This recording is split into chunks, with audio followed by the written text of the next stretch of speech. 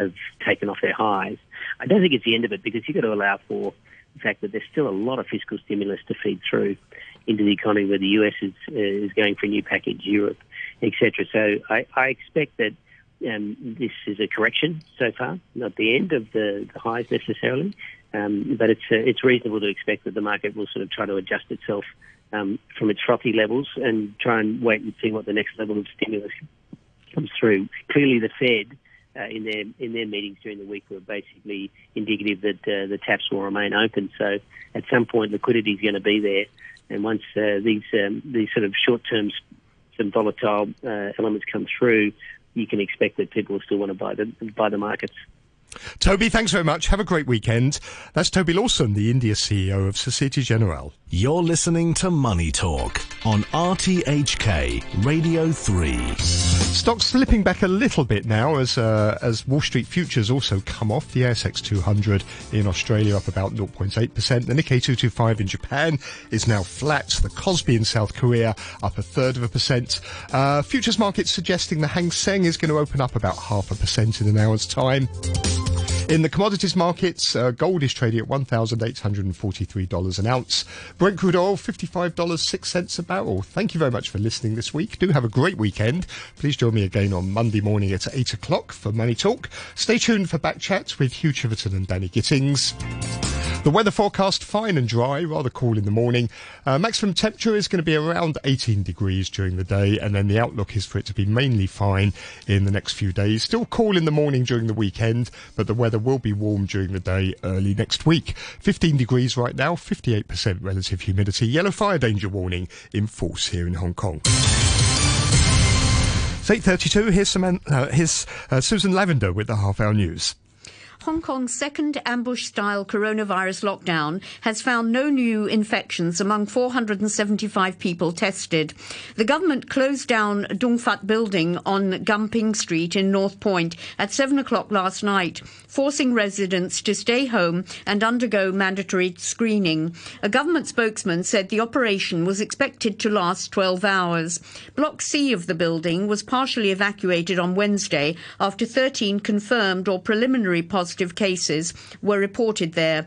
This man, who lives in Block B of the building, told RTHK he was shocked and puzzled when he tried to return to his flat last night. When I went to work, it was okay, normal. Nobody was there. So now I just come back now. I can see like this, yeah. It's very scary. We heard it was from Block C. Our block was okay, no problem. So I don't know what happened in the daytime. I don't know. Just waiting to go home, but I don't know whether they allow or not. District Councillor Lee Yu-shun, who's been helping the residents of Dong Fat building, says the ambush-style lockdown has caused disturbance to the residents but achieved little.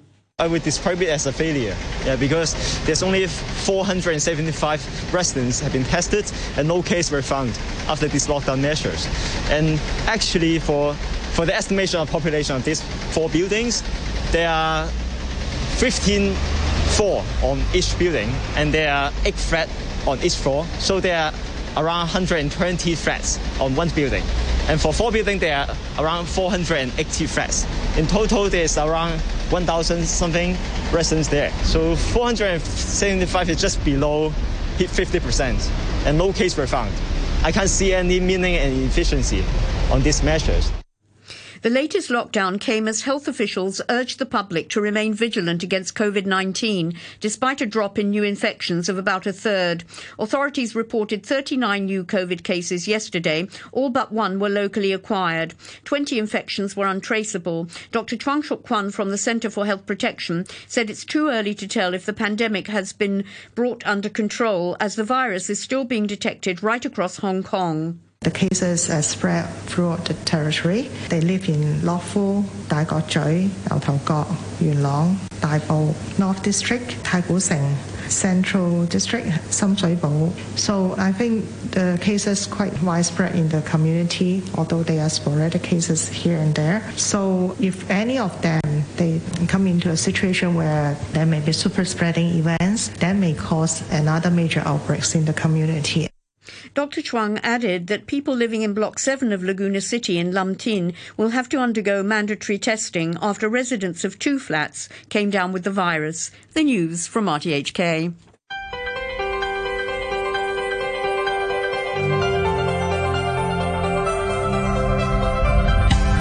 Good morning. Welcome to Backchat. I'm Hugh Chiverton. Your co-host today is Danny Gittings. Danny, good morning to you. Good morning.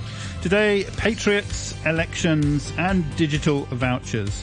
Xi Jinping has told the Chief Executive Carrie Lam that, quote, Hong Kong's transition from chaos to stability has once again demonstrated that the principle of Patriots governing Hong Kong must be always upheld to ensure the steady and sustained implementation of one country, two systems, unquote.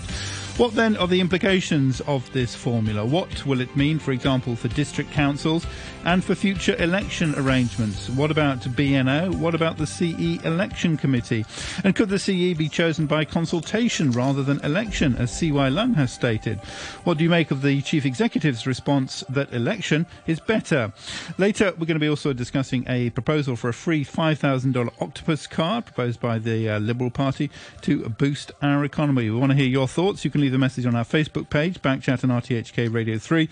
You can email us, backchat@rthk.hk, or you can call us on 233-88266. 233-88266 is the number. Quick email from Mary. Who says, Dear Backchat, perhaps it's time that co-hosts be introduced at the beginning of Backchat programme. Not all listeners are familiar with their background and inherent bias that should be considered when evaluating their comments. Nixie Lam, for example, can be labelled disgruntled, ousted district councillor and member of DAB party. Read the discussion on the lockdown. She was clearly defending shortcomings on the part of the general organisation under the purview of the Secretary for Home Affairs, who just happens to be a DAB member. Disparaging remarks re yellow elements have crept in since she lost her seat. Perhaps she was all about mutual tolerance. Any views on national security legislation have to take into context the fact that members of her party cannot express any reservations, however legitimate, on its opaque implementation and scope. Says Mary. Nixie Lam is not speaking on behalf of the DAB. She's speaking as an individual, as are all our co-hosts. I don't think, do you call it an inherent bias? I mean, they have their particular take. And it's no secret that Nixie, for example, is a member of the DAB party, or that Danny is a legal academic, but he's not speaking in that capacity. Yes, and when there is a specific issue that we're specifically involved in, we normally will mention that, won't we? Yeah. So you can take it for whatever you want, really, basically. As I say, there's no secret about a person's background, but we're not going to labour the point because I don't think the background necessarily implies an inherent bias. Anyway, joining us for our discussion about elections and Patriots and Patriots governing Hong Kong, we're joined now by John Burns, an honorary professor at the Department of Politics and Public Administration at the University of Hong Kong. Emily Lau will be joining us later, and we have another academic after the news at 9. Once again, backchat@rthk.hk, our email address. Professor Burns, good morning. Welcome back to Backchat. Good morning. Xi Jinping said yesterday that, or he said this week, that Patriots should rule Hong Kong, but there's nothing. He's just repeating what Deng Xiaoping said back in the 1980s. Well, why should we be paying a particular attention to it this time? Well, I agree with you that it's not new, but I think the devil is in the details. We don't really know what being a patriot means precisely, and this opens the door for more Communist Party vetting, I would suppose, and is that a road that we want to go down? So, I mean, this idea about how patriots need to rule Hong Kong, it seems to come back almost as a roundabout. I mentioned Deng Xiaoping in the 80s. There was a campaign about this about 10 years ago, and now it seems to come and go periodically, or this time maybe it's going to come and stay. Well, I guess it's the central government expressing some dissatisfaction with the way the electoral arrangements in Hong Kong have worked. For example, the election of the district councillors in which the pandem swept virtually all of the seats.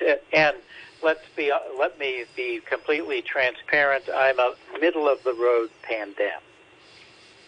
Okay, thank you for your disclaimer there. So now, of course, we're seeing a lot of reports suggesting that election systems are going to change going forward, and that perhaps at the National People's Congress that we'll see changes to the basic law, both in relation to elections to Legislative Council, but particularly the election system for the Chief Executive. And, of course, the former Chief Executive, C.Y. Leung, even suggesting there's no need for the Chief Executive to be elected at all. What do you make of all of this?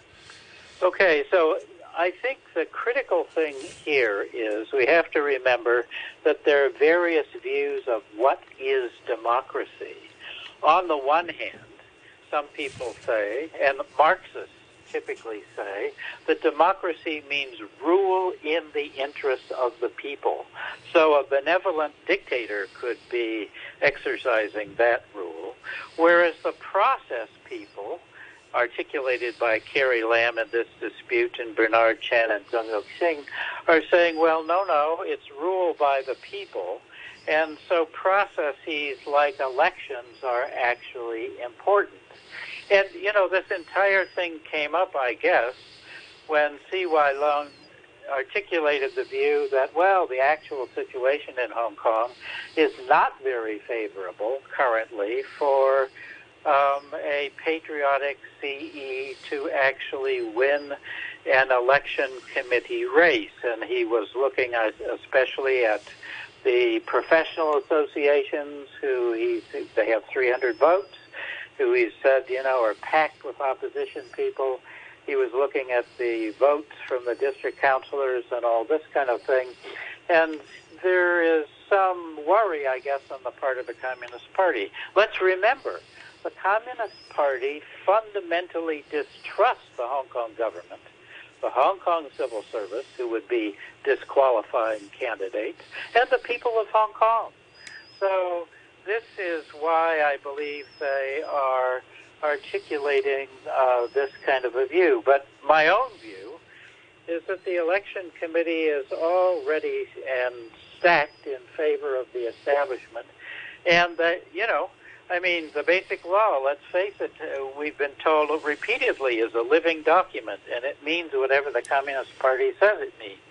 So they can change these arrangements in a heartbeat. They can say, okay, you district councilors, no, you're not going to be involved in this. Professional associations like law, accounting, and education, no, you're too democratic, you won't elect Patriots, we'll kick you out too. This raises questions about legitimacy, and C.Y. Leung has also talked about this, which is more legitimate. He does have a point that if the election committee produced an American stooge, as he put it, then the Communist Party said, nope, we're not going to take this person, we're going to appoint somebody else, this would have an impact on legitimacy. Actually, the entire process is only very modestly legitimate. Let's face it, the emperor has no clothes. Well, yeah, I think a lot of people, would see this argument between C.Y. Leung and Carrie Lam and laugh hollowly, perhaps, because it doesn't make any difference whether you call this an election. It amounts to a selection. It's widely understood that Beijing will choose who's going to be the chief executive. Or are they wrong? I mean, is there real competition? No, they're not wrong. But one process makes the outcome, makes it more difficult for the Communist Party. That is to say, less convenient for the Communist Party. So this is about convenience for the Communist Party in ensuring the right outcome, because the party does not like elections with so-called surprise results, and it repeatedly tells us that the elections on the mainland almost never produce surprise results. So, but C.Y. Leung said, well, we could have rules for consultation. But my God, consultation in Hong Kong has a very bad reputation. It doesn't matter what the rules are. I mean, we could have very elaborate rules.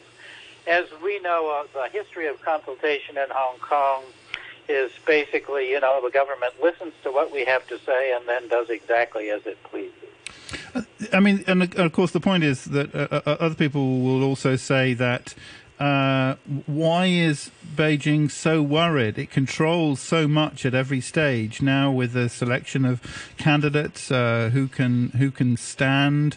We're talking about bringing in, extending the vote, the franchise to Hong Kongers living in the mainland and so on. If we change the rules for the election committee and so on, you already have in legislative council, you have the split voting and you have the functional constituencies. And then you have the ultimate sanction of Beijing can decide not to appoint any particular chief executive. It seems to be in control at every single stage, and yet they're still worried. Why is that? I agree with you. I completely agree with you. I mean, this is my view. They have many, many tools to ensure the right outcome. And I think they want, do they want to disqualify all the district councillors? And they could do that. And the administrative officers in the Hong Kong government are charged with this.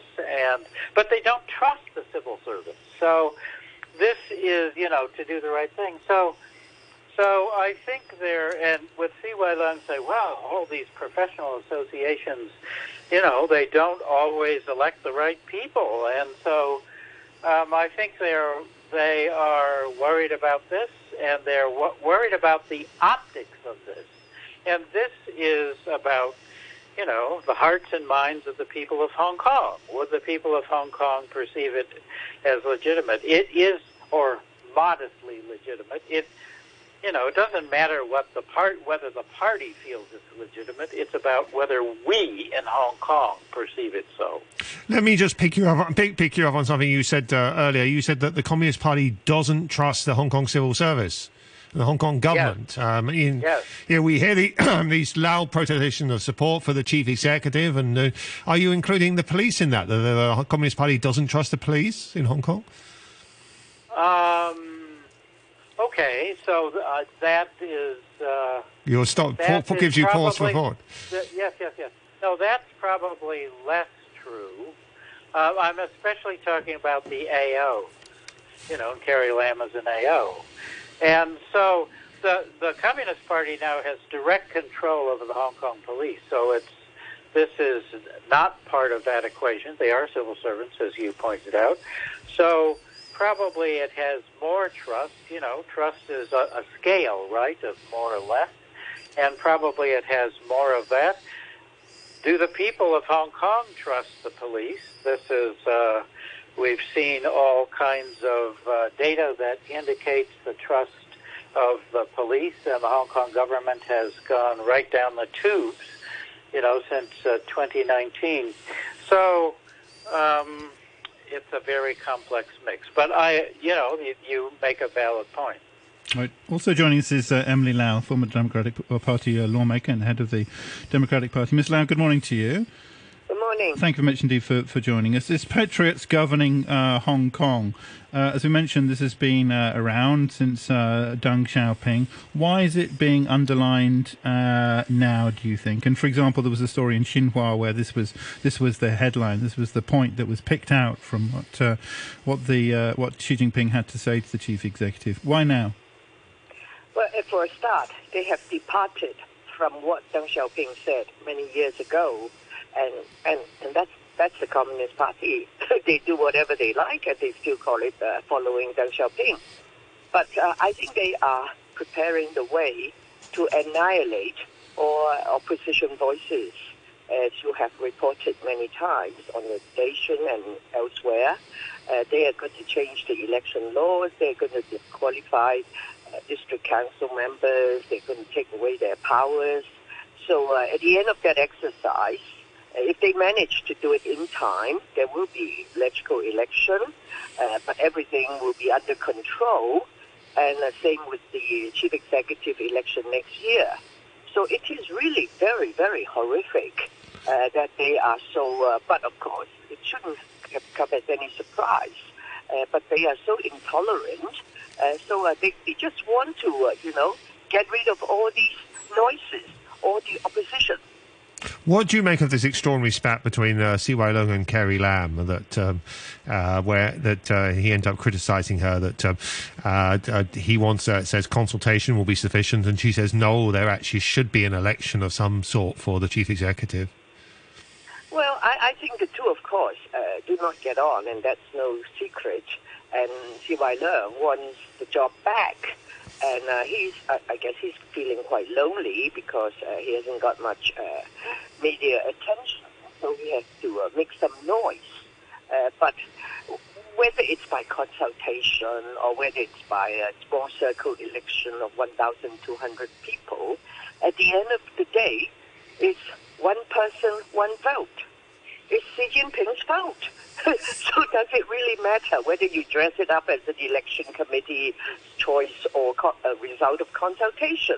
Actually, it is not much different. So why the big argument over this between a chief executive and a former chief executive? Is it just about personalities then? Personality, and also CY. Of course, there may be some people in Beijing who support CY's views, but I think CY is feeling very lonely. You should invite him to come on to your show. Maybe you've done so already. We did actually, yeah. He wants attention, and there are people, as you discussed earlier, that who feel that even this 1,200 member committee is not safe. So we have to reduce it to just consultation. So but at the end of the day, it's the Communist Party, it's Xi Jinping's choice. Whoever doesn't get that blessing will not get the job.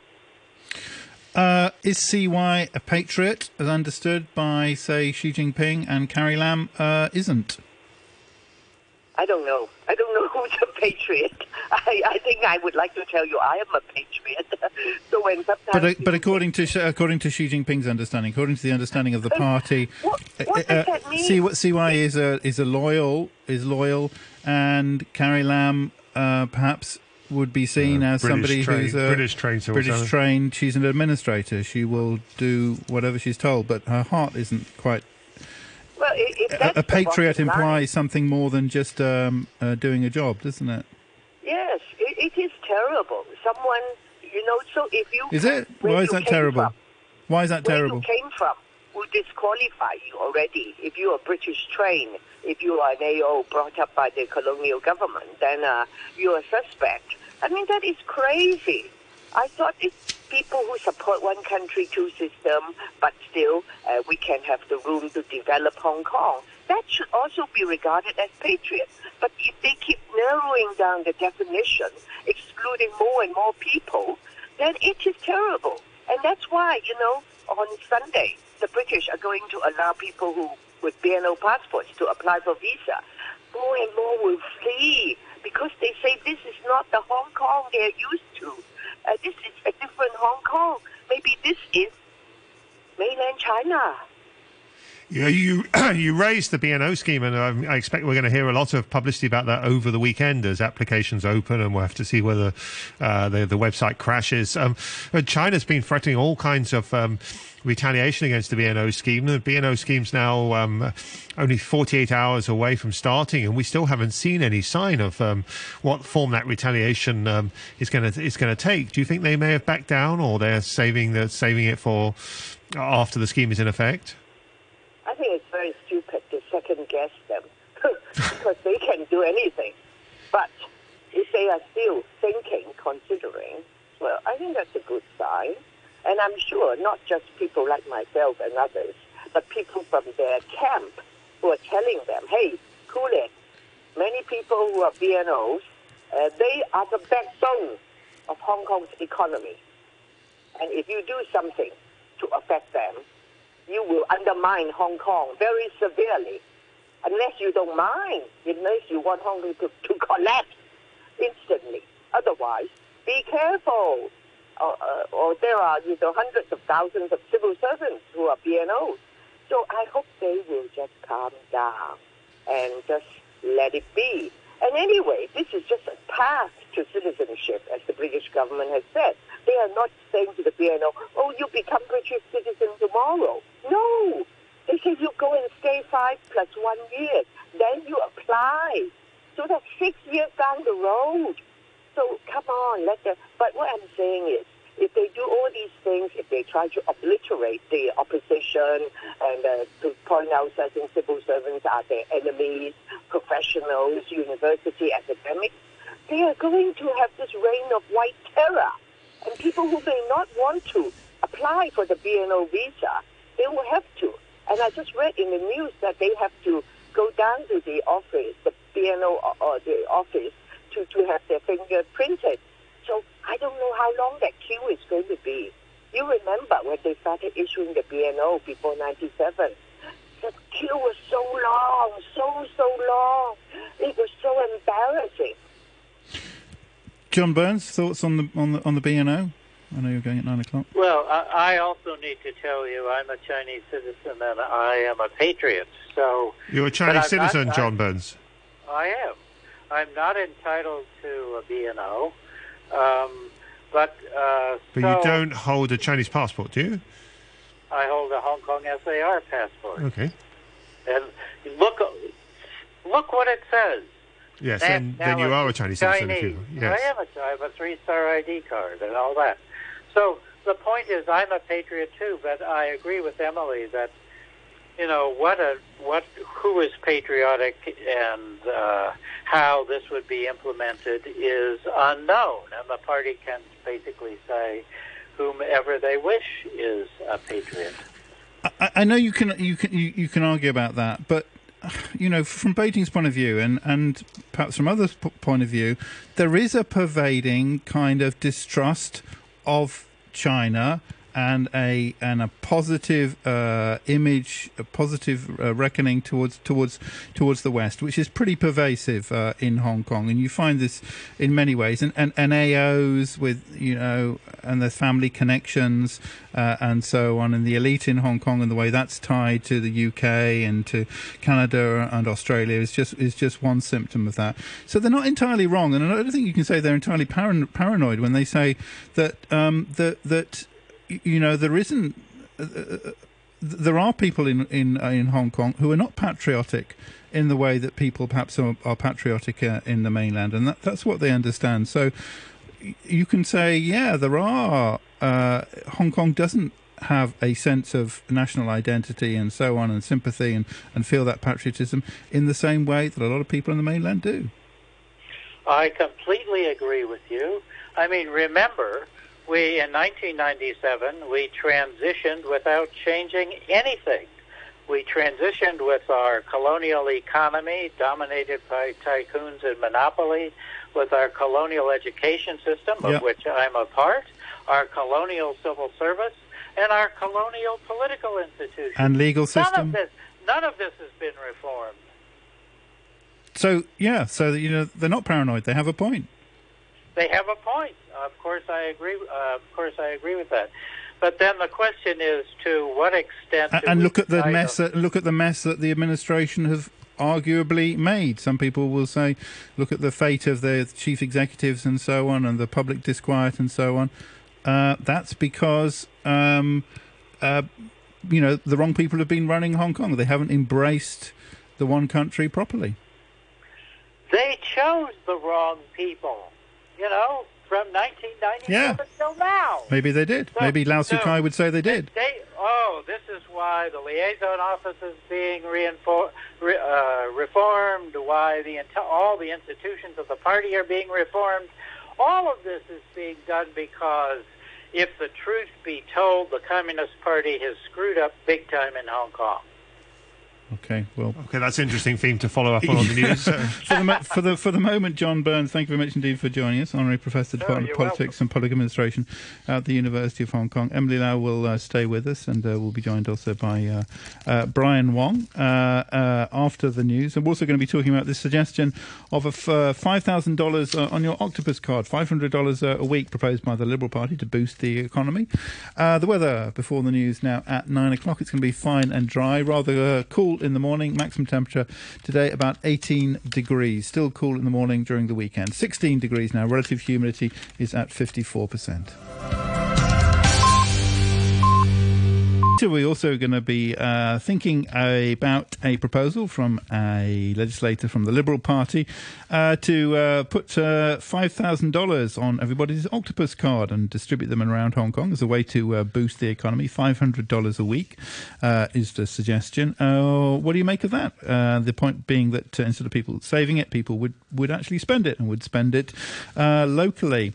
Backchat at rthk.hk is our email address. Drop us a line. We'll do our best to read it out. Or you can call us directly on 233-88266, or you can comment on our Facebook page. That's Backchat on RTHK Radio 3. We want to hear from you. That's the whole point of the programme.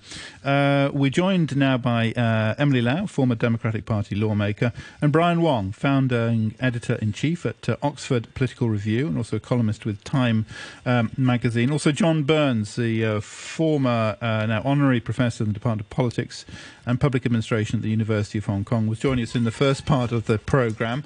And we've had a comment from Matthew, who says, is Professor Burns serious in his assertion that we don't really know what it means to be a patriot in Xi Jinping's definition? That is disappointing and sounds quite absurd and not too credible coming from a China scholar. Surely it means unwavering loyalty to the party and Xi himself. As a self-described middle-of-the-road Democrat, does he think he would qualify for participating and ruling Hong Kong in the future, provided he met the other requirements under the Basic Law? I hope Professor Burns can have a more robust go at defining what the CCP and Xi mean by patriotism, as this is critical to a clear understanding of the situation and often used by the CCP to muddy the waters and confuse those who don't pay proper attention. That comes from Matthew. Well, Professor Burns is gone, but Emily Lau is still here. Emily Lau, just before the news, Professor Burns was referring to how China had chosen the wrong people in Hong Kong and to these reports of a purge in the liaison office. Of course, reports yesterday saying that half the staff in the liaison office have been replaced by the new director who came in last year, and he's deliberately brought in people who have no previous connection with Hong Kong affairs. What's your comment on this? Well, I just think that the scene is set for more persecution, as I said, annihilation of opposition voices. So I think many people are bracing themselves for very difficult and harsh times ahead. But I think many people still, they are determined to carry on the struggle in a peaceful and non-violent way, to defend our free lifestyle, to defend, what was supposed to be promised under one country, two systems. But I think the outlook is very bleak indeed. You're sounding a lot more pessimistic. That we had you on the show a couple of weeks ago when you were saying people will fight on, and you sounded much more upbeat, but now you sound rather downbeat. No, I said people will fight on, but I'm also realistic to see that the leadership in Beijing is hell-bent on cracking down, and then the people here who are supporting the Carrie Lam administration, and they are also saying, hey, go ahead, purge them, get rid of them. So it's very difficult. So I will not lie, but of course I'm not going anywhere, and I'm sitting here doing including talking to you and others, and if they want to arrest us, well, that's too bad. But it is very difficult, and the people that I've spoken to, either those who are ready to queue up for the BNO visa, and others who will stay, some will say nothing, others will stay and continue with the struggle. You haven't given any consideration to reclaiming your British passport? You could get it back, couldn't you? No. I mean, it is, I have been fighting this struggle for many decades. I'm not going to give up. And as I've told many people, I will use my liberty. I will sacrifice my liberty to challenge them. Okay, come and arrest me and arrest others who will not flee. Yes, and like they've arrested so many in mainland China. But for those who are frightened, who want to go, I fought so hard for them to have this road to the UK and also for other countries if they will have a more lenient policy. So let them have a choice. But for those who either have no choice or don't want to go, we will carry on and see how many more prisons they have to build in Hong Kong to lock us all up. Just a sidebar, but Ms. Lau, you were talking about looking at the queues of people at the British consulate. I noticed that the consulate have just said that people who have a biometric BNO passport will be able to apply from home using a smartphone app to scan their passports rather than having to visit a visa application centre, so they can complete their applications from home, so they won't be queuing up. So I'm not sure they're thinking of that. Just finally, I mean, just the point I was making to John Burns before the news at 9 o'clock. You know, we may not know exactly what patriotism is, but there is still a large kind of colonial hangover in Hong Kong. John Burns was listing all the institutions which haven't really changed in Hong Kong, and you can see, and even the chief executive has spoken of a lot of distrust by Hong Kong people towards the mainland. So, you know, as I said, they're not. Maybe it's not just a question of paranoia. They have a point. There is still a conflict. There is still some jarring element in the relationship between Hong Kong and the mainland, and the mainland wants to smooth that out. Well, of course there is this problem, but we ask ourselves why. If you look back not too many years ago when there was the Olympics held in the mainland, Hong Kong people were very patriotic. Well, okay, well, never mind why. I mean, let's if you wanted to sort it out, if you wanted to end that mistrust, you want. I mean, I don't know what amounts in perhaps some way to a colonial cringe. How are you going to do it? Well, I don't know why you say never mind why. If we don't know the reason, my friend, how are we going to solve the problem? I know you are trying to act as a devil's advocate, maybe because they don't want to come onto your program, but we have to talk about why. We say, because of this, that's why they behave like that. So if we can solve the problem, and you say, never mind, just be patriotic. How can you do that? Hong Kong people are very rational, by and large. Okay, thank you very much. That's Emily Lau, former Democratic Party lawmaker. Also joining us in the second half of the show is Brian Wong, founding editor-in-chief at Oxford Political Review and Time columnist. Good morning, Mr. Wong. Welcome to Backchat. Morning, Keith. Hello. Now, you heard Emily Lau saying that things are going to be very tough and that we should expect more. We should expect more measures from Beijing. What's your prognosis of the path ahead?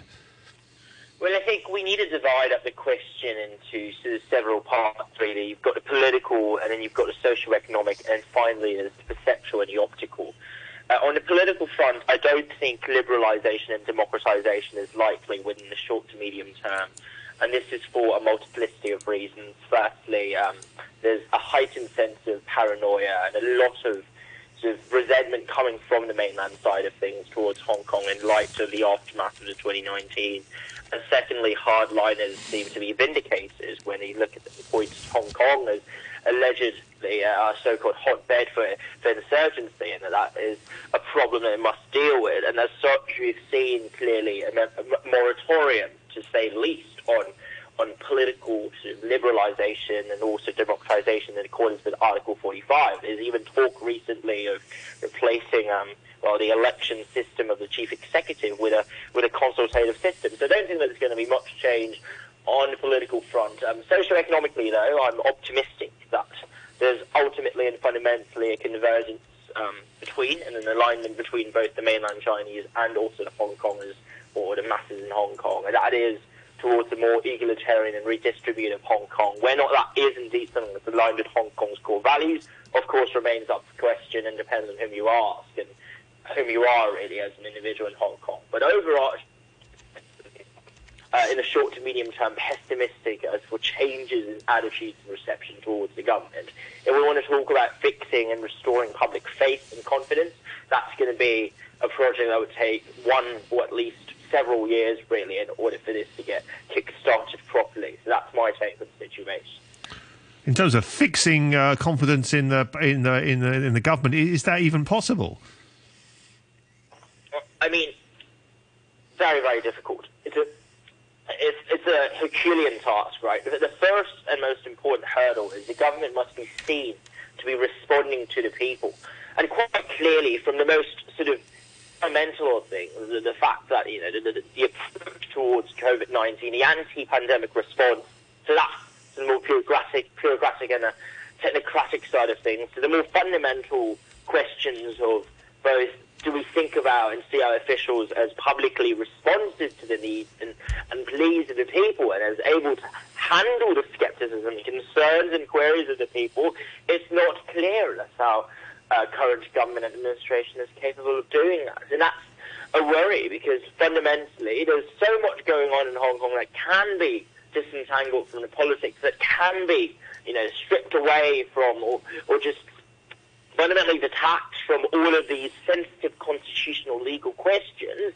And yet what we see today is quite simply, you know, unresponsive governance that's not necessarily, you know, credible, but let alone, you know, persuasive and mobilizing towards the people. And that means that when it comes to pushing forward, you know, supposedly non-controversial, supposedly non-political issues, there's a lot of good grounds for skepticism and also opposition from even the more apathetic of individuals who otherwise would not oppose government policies just because it's the government. But we see that as a phenomenon right now, and when the trust is so low and when it's so fundamentally, I guess, you could say regressive even in terms of government-public relations, it's hard to see how we could rebuild the city given how fractured everything is, really. John Burns was saying in the first part of the programme that he thinks Beijing doesn't trust the civil service in Hong Kong. Do you agree? Do you see it like that? Well, I suppose it really depends on what trust means. If it's to denote the sense of sort of patriotism and nationalistic loyalty, I don't think Beijing trusts the civil service. But does Beijing trust the civil service to run the show and to govern and to aid with, you know, policy making in Hong Kong? I guess it's a more mixed bag there, right? Because on one hand, obviously, these are the folks with the know-how and a lot of experience, both institutionalized and also personal experience and understanding of policy matters in Hong Kong. And I dare say our civil service has unrivaled knowledge of policies and also, to some extent, really, governing effectively in accordance with a set of protocols or KPIs. You know, on the other hand, the civil service to lead, to create policies, to innovate.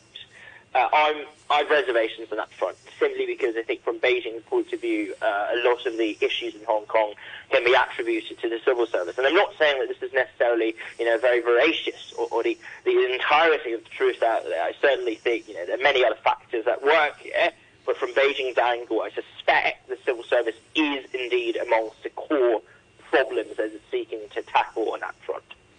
Now, a lot of people are leaving Hong Kong. A BNO visa scheme is going to open at the weekend. How about you? Would you consider leaving? Well, I'll be staying in Hong Kong for the foreseeable future. It's a part of my advocacy and work. Sorry, we've lost you. You were saying you're going to stay in Hong Kong for the foreseeable. I'll certainly stay for the foreseeable future, given that this is, well, I fundamentally view Hong Kong as my home, and it's a home to which I endeavour to contribute, but more importantly, I believe this is where my advocacy, by being here... Oh, I think we lost him. Sorry, you said you were staying in Hong Kong. Okay, a quick email. This is from Johnny, who says, Emily Lau suggests there's going to be an exodus of Hong Kong residents to the UK under the BNO scheme. I disagree.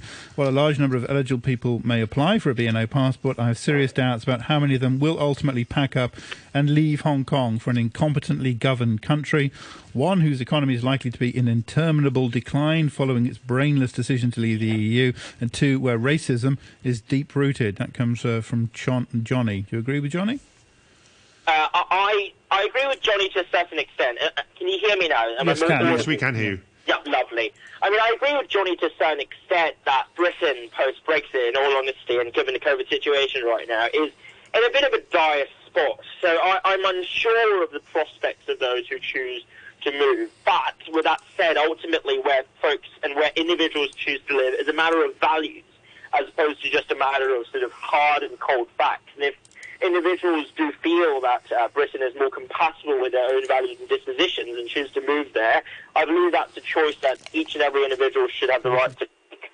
And there is a possibility that I suppose individuals move to Britain and then new folks come in. So people come and people go. But on my end, I'll definitely stay in Hong Kong. Okay, thank you very much. Let's bring in an email from Bowen. Bowen says, Hugh couldn't have been more wrong to say before the break that the problems Hong Kong face are due to the wrong people having been chosen to run Hong Kong, as they have failed to govern in accordance with one country, two systems, the meaning of which has changed since the handover and can continue to change. Even if the so-called right people had been chosen, there's no guarantee they could have run the city in accordance with that. The critical word in that quote in your introduction is governing. The thrust behind the statement is to have patriots, as defined by the authorities, do the governing of Hong Kong. In the past, that word has not been defined widely enough, so that's why we had so many pandems elected to LegCo, and lately the district councillors. These ranks can be purged now that the definition is likely to be widened to cover them. A little bit later, those in charge of hosting Backchat could be defined as sharing and governing our city. And then those who make phone calls and write messages to the show and so on. Thank you very much, Bowen. And thank you very much indeed to Brian Wong, who's founding editor-in-chief at Oxford Political Review and also a columnist for Time magazine. Thank you very much indeed. A couple more comments on this subject, finally. Alan says, Patriots must run Hong Kong is a formula to let Beijing exclude anyone they don't like without even pretending there is any legal process or oversight. It's pure authoritarianism. They distrust all Hong Kong people. Since they already choose the CE, this must mean they want the CCP to choose all levels of government and, for that matter, have a veto of corporate officers. They've forced the ouster of bankers, media people they approve of. That's from Alan. Thank you very much indeed for that. Oh, one more. Mushroom says many of those holding a BNO passport cannot qualify to live in England anyway because they will not be able to fit the criteria after 7 years. Many also don't want to leave their families in Hong Kong and just have the passport so they can travel for holidays and visit family. Again, media hype.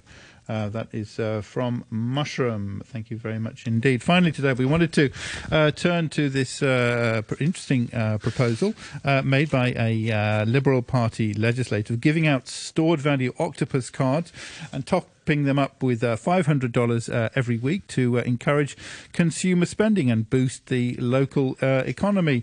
For comment, we're joined on the line now by Vera Yuen, who's the lecturer in the Faculty of Business and Economics at the University of Hong Kong. Ms. Yuen, good morning to you. Good morning. Thank you very much indeed for joining us. What do you think of this idea?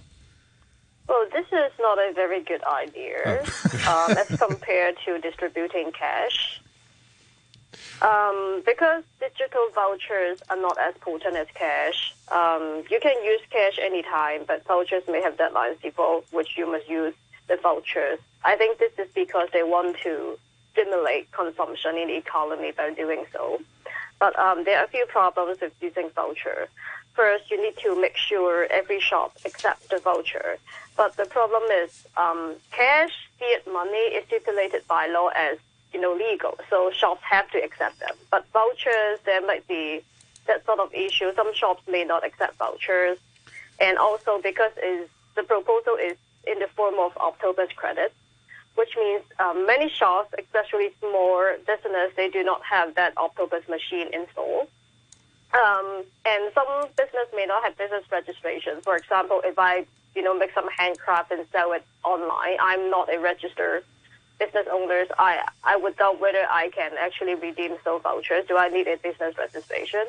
And if you use Octopus, which means the Octopus company charges me, so it's likely to channel the streams of consumption to large chain stores which already have, used the Octopus service. But for small independent shops, they may not, benefit from this. And also it reduces welfare because this is not as useful as cash. And of course, there might be people who do not have octopus cards, although it may be a very small number of them. So distributing money actually has more benefit than distributing vouchers because it's simpler, it's faster, it involves less administrative costs. Some shops may need to redeem voucher to the government and government pay back to the shops, and all this involves administration costs. But cash doesn't have this problem. And does it help stimulate consumption? For most of the household, they don't, because for hand-to-mouth households, they would spend all the money anyway because they don't have enough savings. So it does not really change their consumption pattern. And for unconstrained households, well, it does not alter their consumption plans too because they would have used the vouchers first before they use their own cash. But, I mean, as a whole, they do not spend more because they have more savings. So it does not really help stimulate, consumption a lot. So what would you do? You say that this is not a good way of saying about it. If we were going to, there were going to be some kind of handout, would you just put the money in everyone's bank accounts again, like the government did last year? Where cash is much better because they want to use it as a voucher. Maybe the first reason is that you want to know, how much people have spent, and you want to make them spend like every week for a certain amount. The problem is, well, there are many ways to alter that consumption plan. So only if I actually spend less than that amount each week, that I would actually spend more because of the voucher. If not, I would just, spend a voucher first and then I use my own cash. So it does not have that effect of, stimulating. And also, if you use it in an octopus, I'm not sure because for more adults, we do not have a personalized octopus card, which means we can resell it in the market. Well, the secondary market doing this, I give you my credit. And the other way is I can buy more long-lasting products, like, instant noodles, things that can be kept for a longer time, and then I use them later. And then so it reduces my consumption next stage. So I'm not sure about... and the thinking would be that you'd be encouraged to spend it because it would be there on your octopus card, useless except to be used within Hong Kong, and ready to go. Whereas if you give out cash, people will be tempted to save it, to set it aside, and then it won't have any stimulus effect on the economy. Well, I just make the point that for hand-to-mouth households, if you give them cash versus giving them vouchers, they would spend it anyway because they cannot save anything. It's like for food on the table. And for households which are not constrained, like the middle class, we would have spent a voucher first and then our own cash. So if you give me cash, I would still spend the same amount of money that I have. So it does not have any effect compared to cash to stimulate consumption. It just restricts how you can spend your money. But then again, if you just put cash into people's bank accounts, it may just stay there. So there's what you're really saying is there's no perfect option. But the problem is I can still save my salary. I would just use your voucher and save more of my salary. Then it doesn't really help, right? Okay. And can the government afford this kind of measure in any case? Our financial reserves have sunk so much over the past year. The government admittedly has spent a lot this fiscal year on stimulus and crisis relief. The deficit is likely to be as high as 300 billion Hong Kong dollars. But when you compare with other governments, Hong Kong still has ample fiscal reserve at about 800 billion, and it has no debt. Compared with most developed countries, they have 80 to 100% GDP government debt, and they still have generous stimulus program. So I don't think that's a problem for the government to give out more stimulus or help to the needy especially. The problem is the shops are shared unevenly. So some people are hit very hard, but for some they are not affected. We can see, fine dining restaurants, they are like full booking, and people are still buying luxury products. But at the other end, there are people who can't have enough for spending each month, and they have to move to subdivided units and in very bad conditions. So the wealth saved in good times should be spent in bad times because it just gives better effect. As compared to if you spend those reserves at good time. So I think the government should spend those money. And equally, is a non-means tested handout like this, is that the most appropriate use of funds? I mean, we look at businesses that have been now shut down since December, sort of gyms and beauty parlours and so on, and government has been very restrictive in terms of the money it's given to people who've been so badly affected by particularly affected by the pandemic. When they have these quarantine closures, there's no compensation for the residents affected by them. Wouldn't a targeted approach be more effective than a $5,000 handout to everyone? A targeted approach would help needy more, because there are people who don't need those 5,000 a lot.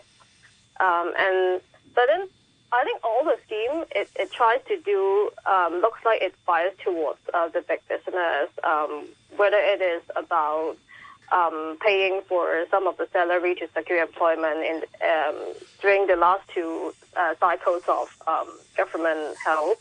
And also on this, if you use Octopus card, it's really like, channeling money from small business to the big lot chain stores, because small business, they may not have this Octopus machine.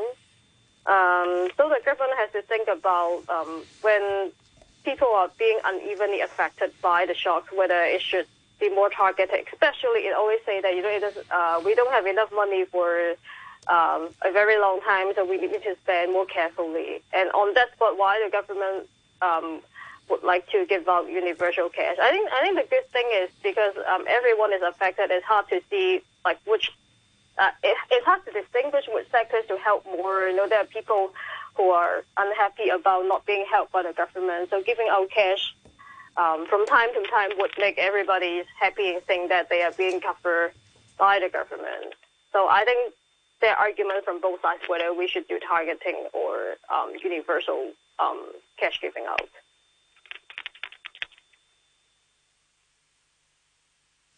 Okay, a couple of emails. One from Dan. Hello, Dan, who says, Dear Backchat, a bad idea to give us $5,000 on our Octopus cards.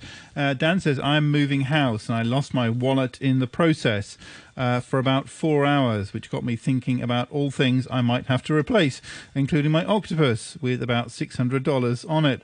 Imagine the field day thieves will have with millions of people carrying a value-heavy Octopus card. Just send the money to my bank account again, please, and accept my thanks. That's a take from Dan in Taipo. One more comment from Gloria, just on our earlier discussion on the BNOs. Gloria says, it's easier said than done. People say they want to go, but how many will really leave Hong Kong? I doubt, unless they have enough money to spend for the first few years. That's from Gloria. Well, thank you very much indeed for those comments, and thank you very much indeed to Vera Yuen, lecturer in the Faculty of Business and Economics at the University of Hong Kong. And Danny, many thanks to you. Here's the weather forecast before we go. It's going to be fine and dry today, rather cool this morning with a maximum temperature of about 18 degrees. The outlook mainly fine in the next few days, still cool in the morning during the weekend, and the weather will be warm during the day early next week. There's a yellow fire danger warning at 16 Celsius, relative humidity 53%. Cleaning outward-facing windows can be dangerous. Don't extend your body out of the window or lean against the window grill. Keep window grills locked and only stretch your arms out of windows when cleaning. Standing above floor to clean windows without grills is also risky. You should stand on the floor and use tools with a long handle. For greater safety, always install window grills if practicable. Remember, put safety first when cleaning windows. 9:31, the news now with Susan Lavender. Hong Kong's second ambush-style coronavirus lockdown has found no new infections among 475 people tested. The government sealed off the Dong Fat building on Jinping Street in North Point last night, forcing residents to stay home until they had tested negative for COVID-19. Residents are now being allowed to leave the area after showing proof of their negative test. Authorities say they couldn't get in touch with 190 households when knocking on their doors and will follow up with them. Reaction to the lockdown from residents was mixed, but the district councillor for the area described the whole operation as a failure. And Hong Kong residents with British national overseas status will, from Sunday, be able to apply to live and work in the UK under a special visa. The UK says it was acting in response to the sweeping national security law imposed on the SAR last year. The news from RTHK. Welcome to a brand new morning, and now the Backchat's through. Hold tight to the side of your seat, it's the Morning Brew. It's Phil Whelan and he's dealing an interview or two. Live now on Radio 3, it's the Morning Brew. He'll entertain you lots, well, fingers crossed, until his voice is shot. He's a dedicated individual. Sit back, enjoy the chat, plus a tune or two. Hold tight to the side of your seats, it's the Morning Brew.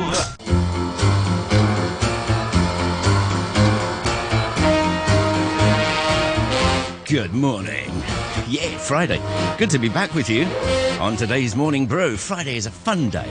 Going to catch up with Chef Neil Tomes at 10:10 for some great stolen recipes and, of course, some chat. He's going to be live from one of the many kitchens in his smoking empire. We'll be on Facebook Live, so if you want to ask any of our guests questions, get them in. They'll answer straight away. Danny Hicks after 11 with this week's Sports and All. Mostly football today, so you might want to chip in there. After 12, it's Marshy Movie Time. Join our critic James Marsh for more clicks to the cinema and hopefully some more of your viewing suggestions. That's the long and short of it. It's the Morning Brew. It's Reef to get us going this morning, and place your hands on Radio 3. Oh,